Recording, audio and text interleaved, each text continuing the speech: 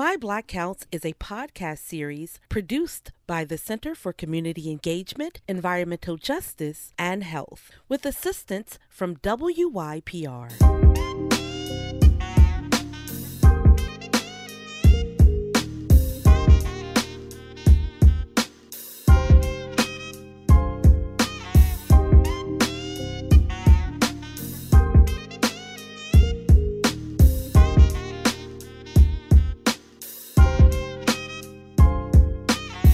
Hello, everyone. Welcome to My Block Counts, an environmental justice podcast dedicated to helping people know so they can grow and help things flow within their communities.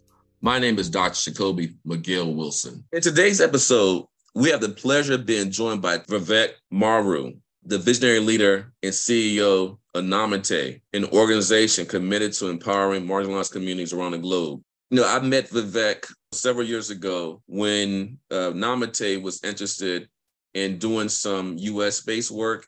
And as I said before in the introduction, they do a lot of international environmental justice work. The work that Vivek is doing, I think, is very groundbreaking, very transformative. And I want the audience to really, hear about his mission, right, and his message about how you do this work. So Vivek, can you tell us about your journey and how you became the CEO of Namati? Yes, I can, Jacoby Wilson. But first, just to say thank you to both you and Valkyria for this rich conversation and also just your commitment and energy and the work you do, each of you does in our communities every single day. It's an honor to be on. I'm actually dialing in from Sierra Leone, which is a small country in West Africa, south of Guinea, north of Liberia, right on bulge of West Africa. And this is the place that I cut my teeth on the work that I have been doing ever since. I first moved here 20 years ago, 2003. And it was the end of an 11-year brutal civil war that tore this place apart. There were terrible brutalities that happened. The fabric of the society was tore up. The institutions were devastated. And there was a consensus among people who lived here that why did that war happen in the first place? That among the root causes of the war were a breakdown in justice, that corruption and abuse and exploitation, those are the things that had sent people to the bush to pick up guns and do unspeakable things to their own. And there was an interest as the war was closing to try to do something to support people when they face injustice in their daily lives. Sierra Leone wouldn't go back there again. I was just spent the last few days with someone named Daniel Cisse, who I've been working with since I first came here. And he called it a never again campaign. Like, we need to do something so that we don't ever again get into the kind of conflict that we had. But it was an open question what that would look like, because there were only 100 lawyers in the country at the time total. And out of the 100, more than 90 were in Freetown, in the capital. And so if you go to the countryside in Sierra Leone, even a rich person would struggle to get an attorney or a lawyer. And so what would something like legal support look like in that context? I sort of came at the invitation of some domestic human rights groups that were trying to answer that question. It was initially like a fellowship for a year, but I ended up staying for 4 and learning the language and falling in love with the place. And I've been coming back ever since. And what we ended up experimenting with was what we call community paralegals. And if you've never heard of community paralegals, they are organizers. Different from the paralegals you might have heard of, who tend to be in the back office of a law firm and sort of helping with the paperwork. These are organizers who are rooted in their own communities, who carry knowledge of law, and they can offer a bridge between the formal promises of law on the one hand and real life on the other hand. And we did not make this up. It goes back to the 1950s in South Africa during apartheid. There were community paralegals. They were often in ANC offices. The African National Congress was the sort of freedom movement, and they were often based in ANC offices, and they were helping people to navigate all these rules. Because apartheid, there were so many rules about where you could go, where you could work, where you could study, what pass you had to have in your pocket. And the paralegals would help people to sort of defend themselves against those rules and navigate them. And ultimately, they were a really crucial infrastructure that helped with the movement to obtain freedom in 1994. And one of the first things we did, I had a partner, Simeon Karoma, a young Sierra Leone lawyer. two of us went down to South Africa. We spent several weeks with community paralegals there. They're learning about how they were managing this to help people access justice. And this was years after freedom. The paralegals continue to this day in South Africa to help people to try to make good on progressive promise of the South African Constitution and other legislation. And we went back to Sierra Leone and we tried to figure out what a community paralegal model would look like in that context. And to our surprise, we found that with a little bit of knowledge of law, and if you combine that knowledge with organizing, people could squeeze justice out of a broken system. A mom could get child support from her deadbeat husband. Government workers who were denied 6 years of back wages could get the pay that they were due. 6 villages in the south of Sierra Leone whose land had been ravaged by a mining company, they could, combining knowledge of law and organizing, they were managed to get that mining company to come back and fill pits that it had left empty, to repair a bridge that it had broken, to compensate community members for crops that they lost. We didn't win all the time, but we were surprised to find that people power plus legal power can squeeze justice out of a broken system. So I've basically been doing that one way or another ever since. We started Namati in 2012, but it's really building on that foundation from Sierra Leone. That's powerful that this work is rooted in the work in Sierra Leone, but the work, it's really founded in the work against apartheid in South Africa. And you said people power plus legal power. Just the audience, I want you to hear that. People power plus legal power. Remember, again, the theme of the symposium is people, power, and politics. Thank you for that, Vivek. So people, power, and politics. Just want to make sure the audience understands the power of people, the power of one person, the power of one vote. Absolutely. Understand these legal tools that you have, that you can use, right? And so Namati's mission is to empower people, as you said, Vivek, to know, use, and shape the laws that affect them. So you talked about, this work in Sierra Leone, but can you talk more about your work in other parts of the world and the challenges your partners are experiencing when it comes to unfair legal systems and those impacts? Can you share what some of these other stories of what you are doing personally as a leader of Namati and what your Namati team has been doing around the world? Yes, sir, definitely. So Namati today, we've been around since 2012. We have built deeply rooted teams that are doing this work of combining law and organizing, combining legal power, people power in 6 countries. Here in Sierra Leone, still in Kenya, in East Africa, in Mozambique, which is Southeast Africa, in Myanmar and India. My family comes from India. Myanmar is a country to the east of India, but sort of between India and China. And then at home, where I live in the United States, with partners like you two, Walkiria and Sokobi, we work on environmental justice issues in the Mid-Atlantic. So those 6 places, we have deeply rooted teams. And then the other thing that we do is we convene something called the Grassroots Justice Network. And that is the largest community of justice advocates in the world. We have members from 175 countries. They represent over 3,500 organizations. And it is open to everyone. So just like the symposium, it's free to join. And I really would invite all the listeners to come build with us. We are trying to build a community and a movement that is dedicated to putting the power of law into the hands of people and using that power to tackle some of the grave challenges that we face: environmental collapse, deep, gross inequality. Democracy itself is under threat everywhere we work. And we are trying to take those challenges on together.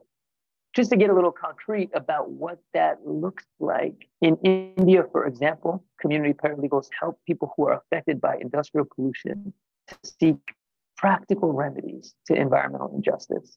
So, for example, getting a cement factory to comply with air pollution regulations so it's not poisoning people who live next door, or getting a mine to stop encroaching unlawfully on people's grazing land, or to stop poisoning rivers, stop dumping tailings into the river that flows through people's farmland. And community paralegals that we have worked with in India have successfully resolved hundreds of cases like those. Unfortunately, our work in India is on pause right now because the government came after a partner organization that we work with. It's called Center for Policy Research, as part of a broader crackdown on civil society that's happening in India. So that's just a reminder of how dangerous this work can be and how if you do challenge power, power push back. To give you another example, here in Sierra Leone, I was just today with communities who are affected by mining operations in the south of the country, and we work with communities to take on over 300 cases of environmental injustice here. And everywhere we work, we try to build from grassroots specific struggles, community by community, towards fundamental shifts in laws and systems. Because we know that if we just take it on one case at a time, one instance of pollution at a time, it's going to be a very, very long road. It can be overwhelming. It can be like trying to empty the ocean with a small cup. And so what we are trying to do everywhere we work is look at the ocean itself and take on the root causes that are making the injustice possible. And here in Sierra Leone, we had a breakthrough last year, which was really the culmination of a decade or more of grassroots struggles. We were able collectively to pass a new law called the Customary Land Rights Act, which is one of the most progressive laws on land, environmental, climate justice in the world. Among other things, it grants every community across the country the right to free, prior, informed consent over any industrial activity that happens on their territory. And that is a principle that grows out of the indigenous peoples movement. And it's simple. It basically means that, like, I should be able to make a decision about what happens in my neighborhood. And unfortunately, that is not how the world works. Not in Baltimore, not in Delaware, not in most countries in the world. It's the government that makes permitting decisions, not communities. And this law in Sierra Leone changes that. And so one of the exciting things that's happening in Sierra Leone now is we got the law in the books, and now we're breathing life into it. Paralegals and communities are invoking those progressive provisions to try to make sure that they are implemented nationwide. Those are some examples of what we're up to. I could speak more about the challenges, Jacoby, which are many, if you'd like, but yeah. If you want to, I think just to chime in real quick, I think it's important just for folks those of us are in our audience who may not be as familiar with some of these issues and around the world. You see parallels when it comes to land right in the U.S., zoning issues, how zoning gets weaponized against people, how for some reason the land of folks of color is less valued than land of their white counterparts. And, so they end up being targets for environmental hazards, right? And you made an important point. You got this one of the most progressive laws around land in the world on the books, but you got to do the implementation. You got to fight 100%. For it to actually work. So getting it on the books is just one part of the work, everybody. So to make a democracy work, it takes work. It was hard to do phase one, right, Vivek? But now you got to do phase two to make sure you don't lose from what you did in phase one, right? That's one of those challenges. You want to speak more about the challenges that your communities that you're serving are having? Oh, I'm just going to say, you were talking about parallels. I see so many parallels, bro. I mean, I travel all over the world to contexts that are so diverse, so different from each other, different languages, different cultures, different economies, different legal systems. And yet I see so many parallels, so many commonalities in the way environmental harms are concentrated in communities with less wealth, less power, communities who face discrimination, huge imbalances of power between those communities and the ones who are actually making decisions or driving what they call development. On the other hand, I see parallels on the community side in terms of what people want. I mean, it's not that complicated. People want to be able to govern the places they inhabit. They want to be able to make decisions about what happens in their neighborhoods. And what I hear increasingly in this moment of dire climate crisis, where it was 150 degrees in the Middle East last week, there are heat waves where you're sitting, Jacoby, in Maryland, and across the world as we speak. We are in a climate emergency. What I hear from communities facing harm is that they want to not be dumped on anymore with the things that are causing climate change, the deforestation, the pollution, and instead they want to be part of the solution. They want to help lead a transition to a more sustainable economy. And I hear that here in Sierra Leone. I hear that in Baltimore. I hear that in Myanmar. And so I just wanted to emphasize that point that you made, that I see deep commonalities across such a diverse world. This struggle for climate and environmental justice, it is something that people around the world share. And I think to really achieve what we are looking for, we need a coming together, community by community, across our borders. That's powerful, Vivek. Thanks for that. And thank you for sharing it with the audience. You said, regardless of the geography, the language right, the legal systems, the economic systems. You see these parallels. That's why environmental justice is global, folks. You see folks being discriminated against. You see people being marginalized, invisibilized because of power, because of fossil fuels, because of greed, okay? And, I mentioned the 17 principles of environmental justice, and was Vivek is saying, everyone should have the right to govern themselves, the right to clean air and clean water. We're talking about basic amenities. In the U.S. context, you're talking about the Constitution, right? Inalienable rights. And so we're talking about how we get this done and how Namati, leads on these efforts. So when you think about all the diverse communities that you work with, Vivek, how do you prioritize and strategize where the focus, right? There's so many, as you said, there's so many issues. I like to say there's so much need in the world, right? There's so much need. And, I do a lot of US-based work and I feel overwhelmed and overstretched every day. So how do you prioritize and strategize where you focus? I'll just confess to Kobe that I also feel overwhelmed sometimes, like staring at the face of the challenges we have, the challenges that communities are going through. It's a lot. And they're all interconnected, whether it's poverty or denial of basic services or land grabbing or pollution. There are connections between them. And that does pose a challenge for anyone who's trying to do something useful. It's like, where do you begin? What do you focus on? It's not an easy choice. We've been on an interesting evolution. When I first started here in Sierra Leone in 2003, it was right after the war, and there were so little services of any kind that the community paralegals, they didn't focus on one issue or another. They just tried to respond to whatever people came to them with. So it might be abuse of children at school. It could be gender-based violence. It could be land grabs. It could be pollution. And the paralegals, really, we tried our best to respond to whatever issues the communities brought to us rather than choosing issues. And we stuck with that for years. And we felt like we don't want to impose. We want to choose what to focus on. We want to try to be responsive. Over time, we fought to expand the presence of community paralegals and actually managed to get a law passed in 2012 that recognized the role that community paralegals play and called for a community paralegal in every chiefdom of the country, which was a big deal. And actually, I should point out that in the United States, this kind of work is criminalized in many places. So we need to fight for that recognition at home in the United States. There's something called unauthorized practice of law regulation. I don't know if you've heard of those rules, UPL for short, unauthorized practice of law. And what it means, which is crazy, is that if me and you are neighbors, Jacoby, in most states of the union, I can tell you what the law says.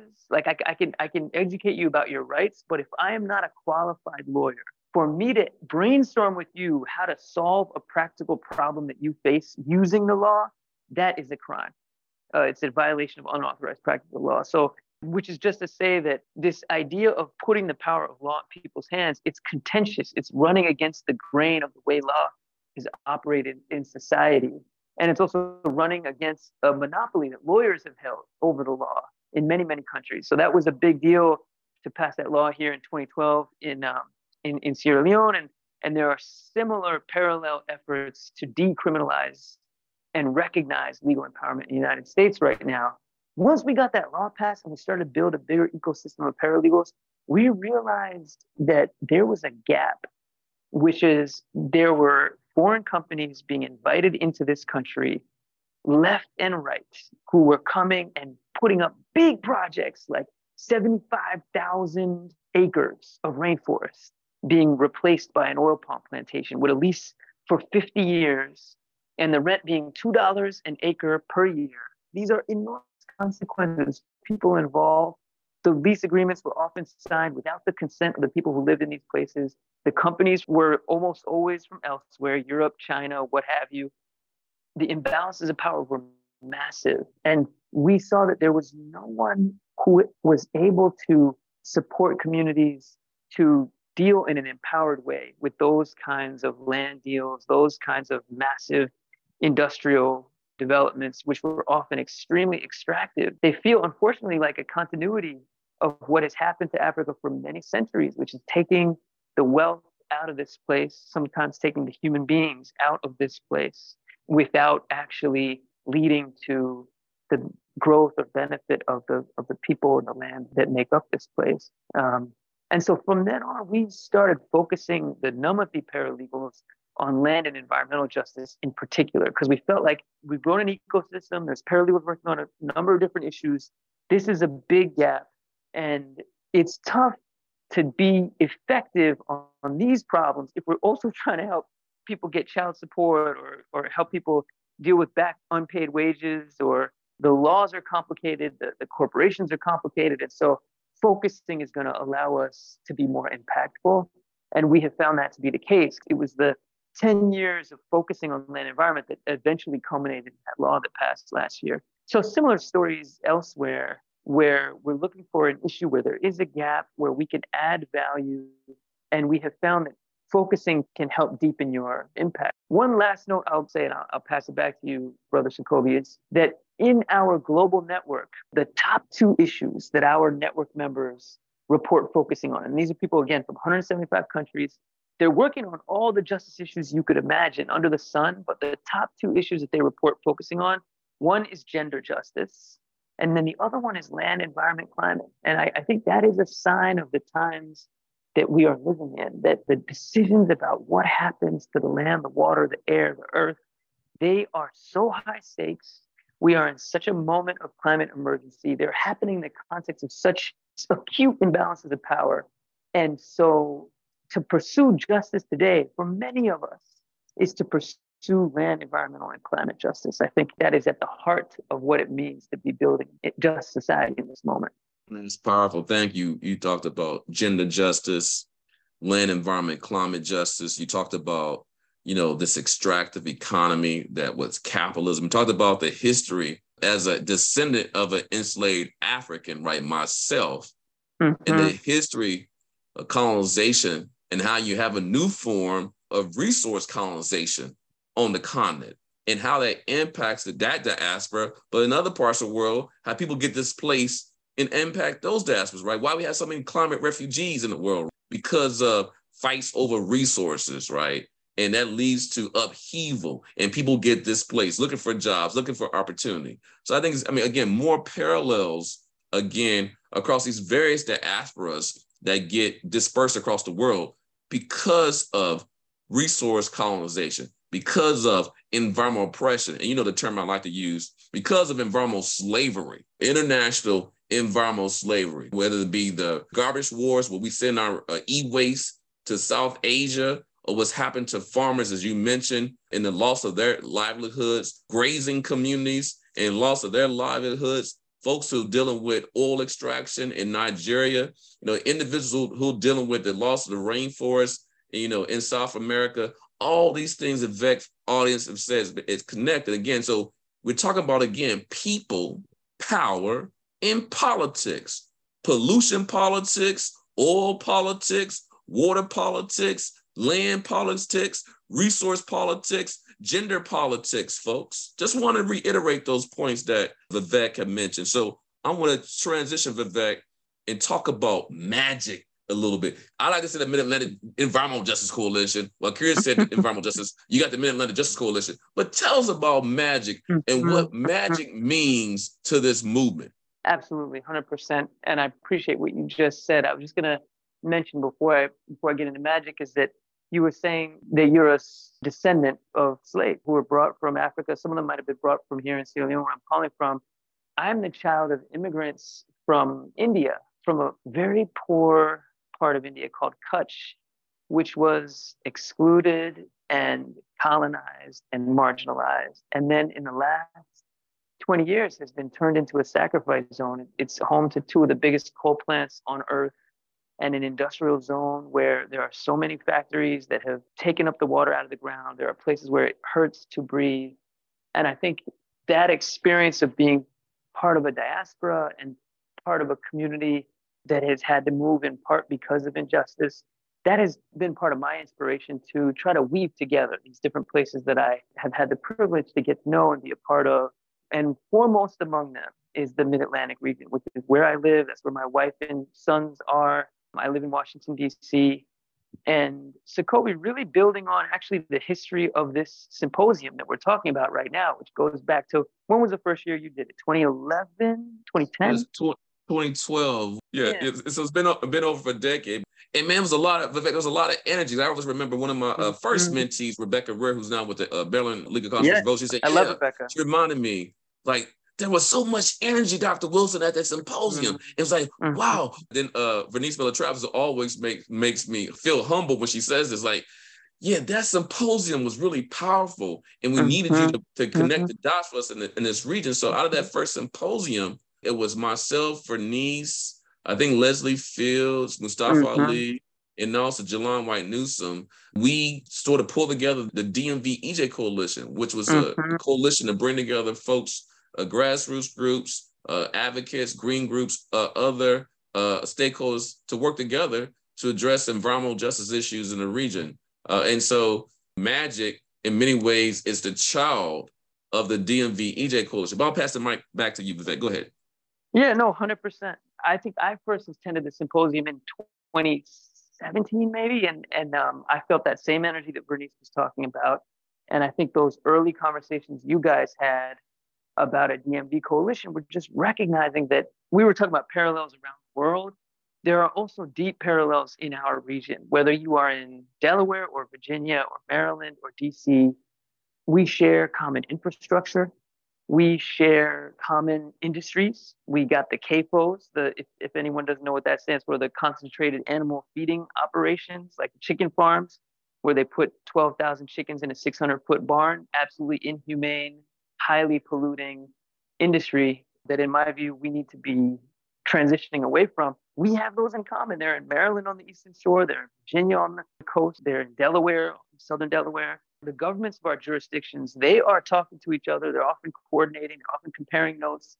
And so we saw an opportunity for communities to come together across our jurisdictions and to build power in a way that we couldn't necessarily do on our own in any one given jurisdiction. And so that is the dream of Magic, is communities coming together across our borders, unifying throughout our region, and really advancing transformative changes that advance both environmental and economic justice in this moment of crisis. And I do see opportunities in the crisis, because to make our way through this climate crisis, we have a lot of work to do. There's a lot of building to be done. We need to build renewable energy infrastructure. We need to build regenerative models of farming to replace the extractive and destructive versions that are so commonplace right now. We need to build systems that reduce and eliminate waste.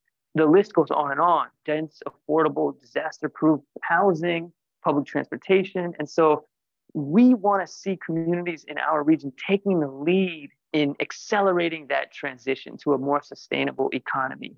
And the reason there's opportunities there is that there's jobs in doing that. There's jobs, there's economic advancement, and we don't want to have a green economy or a post-carbon economy that reproduces the extractivism and the inequalities of the prior economy. We want to have an economy that's green and more equitable, that's green and that also creates opportunities for thriving and flourishing in places that have been left out, places that have borne the brunt of the poison of the economy that has come before. And so we're aiming as a region to seize those opportunities. Thank you for that, Vivek. And just for the audience, we're going to have a lot of sessions at the symposium. We're going to have representatives who are members of Magic, from Virginia, from Delaware, from DC, from Maryland. They'll be presenting at the symposium. And we're looking for more grassroots organizations to come join us, more folks who are working on the front line, the fence line, to come join us and join us in this moment, because as Vivek mentioned, there's a lot of dollars out there, federal funding out there. And I like to say, those who are at the frontline communities who are at the front line, you should be at the front of the line when it comes to the money, because that's your money, right? And so whether it be the Inflation Reduction Act, the bipartisan infrastructure law, whether it be the Greenhouse Gas Reduction Fund, and all these other pots of money out there, right? We're going to have workshops, grant writing workshops. So how you can get your money to get to your solutions. So that's an important part of this discussion as well. Now, Vivek, think I about just the wanted to future. emphasize Oh yeah, something go ahead. I'm said. sorry. I love that about the front line being at the front of the line. I just want to observe. Tell me if this resonates with you, Sakobi. I feel like we are at a kind of turning point or a point of evolution in our environmental justice movement that historically, and this is true in the U.S. and globally, so often EJ has been about saying no. It's been about saying no to poison, no to land grabbing, no to heedless destruction, and increase it. We still have to fight these battles. I mean, I was in a community today where their land is being ravaged by a rutile mine. You might not have ever heard of rutile. It's like a substance that makes things white. It goes into white paint, but the mining is happening totally irresponsibly. And the communities, they're trying to say no to the harm. And they're actually not saying 100% no to the mining, but they want it to be done more responsibly. Alongside those fights to say no, what I see more and more happening is opportunities to say yes, opportunities to proactively envision what a more sustainable economy might look like, what solutions to the climate crisis can look like. I just want to emphasize what you said, which is that we are at a moment in American history where there are more resources available for communities to say yes and to build a different future than ever before. And so I'm excited about the symposium, and I'm excited about what we can do across the Mid-Atlantic region and across the world in terms of accelerating those positive visions of the future that are so badly, urgently necessary. No, you're exactly right, Vivek. I mean, I always like to say about the EJ movement. Someone say, oh, how can you do this work? Well, the movement's about hope. It's a hope-filled movement. The movement's about love in my family, love for my children, love for my, future generations, right? The movement's about our shared family and shared humanity, right? And to do that, we have not just to be about stopping stuff. What is our vision for the day and the future? That's a vision of what do we want to see? So when we're talking about building healthy, resilient communities, right? Having health infrastructure and creating jobs and creating opportunity, right? That's about the yes. And at the heart, remember, folks, those of you who don't know about the environmental justice movement, I like to say the environmental justice movement is the child of the environmental movement and the civil rights movement. That's one way to frame it. But if you look at the civil rights movement itself, and we'll go to Dr. King, as you know, Dr. King was moving to talking more about poor people and economic justice. Think about our speaker on Monday, our keynote speaker is Reverend Barber, Moral Mondays, right? He's also been talking about what we need to do for poor people. And so how we address inequality and how we move to opportunity is important. So the movement is just not about no, stopping stuff, reducing stuff. It's about, yes, what do you want? And what we want is safe and healthy housing. What we want is safe, clean water. What we want is healthy jobs, living wage jobs. And that's the important thing about the movement. So it's not just about the harms, but what's about the benefits and how we can make sure we can get a return on investment that each person deserves, particularly those who are being used as a dumping ground, used as a sacrifice zone. So how we can flip that from a negative frame to a positive frame. And so I think that yes is very important, Vivek. And that's a yes that can be useful for what we do together in the States, right, in the Mid-Atlantic, but also can be a model for other parts of the country. And as we partner together with Namati and Magic with groups across the world, right? Indeed. My next question to you is like in that same tone of yes, and what we can do together to build a brighter future, more resilient future, more just future. What are your future goals and aspirations for Namati? What do you see the organization's impacts? Where are you going in the next, 5 years, the next 10 years? Because we're at about a decade. So I have been in a little bit of like a reflective mode, like just taking stock of where have we come in the last 10 years. And I do think Namati and our partners, the communities we work with, our network members, we have gotten some important stuff done. I mentioned that revolutionary zone.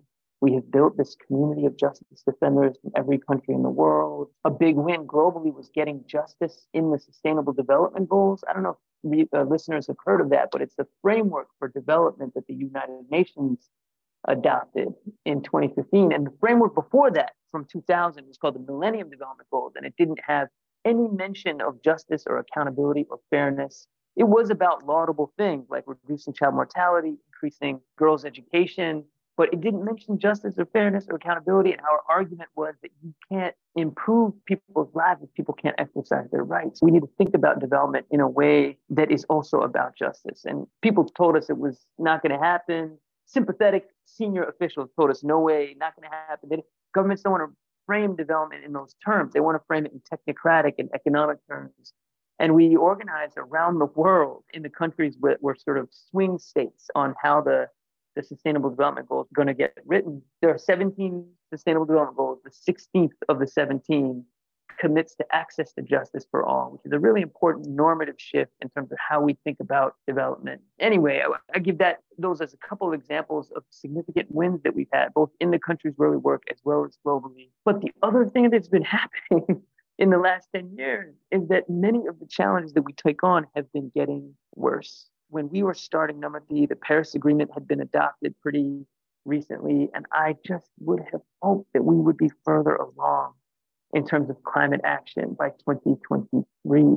It is depressing the extent to which we are still burning the fossil fuels that are literally cooking our planet. When we started Namati 2012, President Obama was in power. It felt like a moment where there was some energy around multilateralism. And in fact, that's what the Sustainable Development Goals were about. Since then, between Trump and Narendra Modi in India, Viktor Orban in Hungary, and Bolsonaro in Brazil, who, knock on wood, is out of power now, there's just been a wave of authoritarian and nativistic rulers who have set us back and backtracked on some of the fundamental liberties that people have shed blood to secure. And so that is humbling. It's like, yeah, we've made some progress. We've gotten stronger. Legal power plus people power can get some stuff done. But man, the world around us, in many ways, the challenges are even more dire than when we began. And so looking forward, I am hoping that we can continue to build power in a way that can really meet this moment. And on environmental justice in particular, we want to grow a strong global movement for environmental justice where each of us is knowing and using and shaping the law in our own places, fighting the no fights, saying no to destruction, and also accelerating the yes, building the new sustainable economy that we need. And we want to be doing so in a way that's both deeply rooted in our own places, but also deeply connected with one another, because we do believe that these challenges cut across borders. And so our movement needs to cut across borders as well. One specific thing, and just give a little preview, I haven't talked about this publicly yet, so you heard it here first, is that you heard of the Highlander Institute, Jacoby? Have you ever heard of them? Yes. The Highlander Institute, it's a 100-year-old institution. If any listeners haven't come across it, worth looking up. They are in Appalachia in Tennessee, and they have played an incredible role over the last century in seeding and supporting some of the most important movements, especially in the American South, for our country. And, for example, John Lewis, the late congressman and civil rights hero, he first trained at the Highlander Institute. Rosa Parks, before she stood up in the bus, she had trained at the Highlander Center. Mm-hmm. So many of my heroes passed through that place, and it was a source of refuge and support and inspiration. And Ashley Henderson is the first Black executive director of Highlander. She's a member of our network, and she's been pushing us, all of us, to kind of envision what is that thing that we can do together that we could not achieve alone. And one of those things that I would love to see us build collectively is a kind of grassroots justice leadership academy that, in a way, almost like a global version of the Highlander Institute, where we are supporting and seeding and strengthening movements that combine legal power with people power, that accelerate social and environmental justice in many, many places around the world. And so that's one thing that I'm keen to be building with folks, is a center for learning and training that can strengthen our movement all over the place. And one thing that we are piloting in the next couple months is a Legal Empowerment 101 course, which we're going to do a hybrid version of, and we're going to open it to our whole community. So this is going to be a framework around how to combine law and organizing, stories of success from all around the world. And when you go through it, you go through the content at your desk, but you are also connected to peers from around the world who are doing similar things, who you can learn from. And they may be in very different contexts from your own. It's going to be completely free. It's kicking off in September. And so if folks are interested in that, I would just invite everybody who's listening to join the Grassroots Justice Network, namati.org. You'll find the link to it. If you're in the Mid-Atlantic, join Magic. We need you. We need everybody to be coming together to pursue environmental and economic justice in our community. And Magic has its own website, Mid-Atlantic Justice Coalition. And certainly come through the symposium to learn more and meet some of our partners and members over there. Thank you for that, Vivek. So one last thing, key takeaway. You maybe just did it, but if you just want to read it, one key takeaway for folks who attend your session, give them a little preview at the symposium. What is it? One key takeaway you want them to learn from the session? You mentioned this earlier, that sometimes the challenges can feel overwhelming. The climate crisis can feel overwhelming. Environmental injustice can feel overwhelming. I want people everywhere, including the ones who come to our session, to see a pathway forward.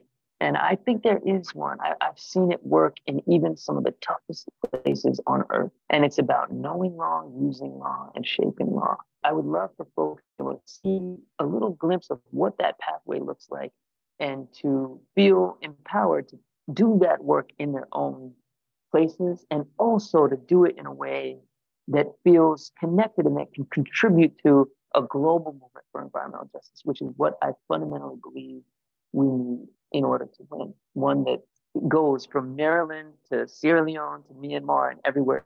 Thank you for that, Vivek. I want to, thank you again for just being here and sharing your experience and all the great work you're doing, Namati, and the great work we're doing together. And it's just been exciting for me to see the work that you're doing and being a partner to you. Because again, I think, as you said, we have to collaborate. We have to partner. You talk about empowerment, we have more power together, right? So I just wanted to, again, just thank you for those inspiring stories. And this really exciting and extraordinary episode for My Block Counts. Your dedication to justice, empowerment, and environmental stewardship is truly commendable. And again, just been great to be able to work with you, over these years, particularly helping to grow Magic.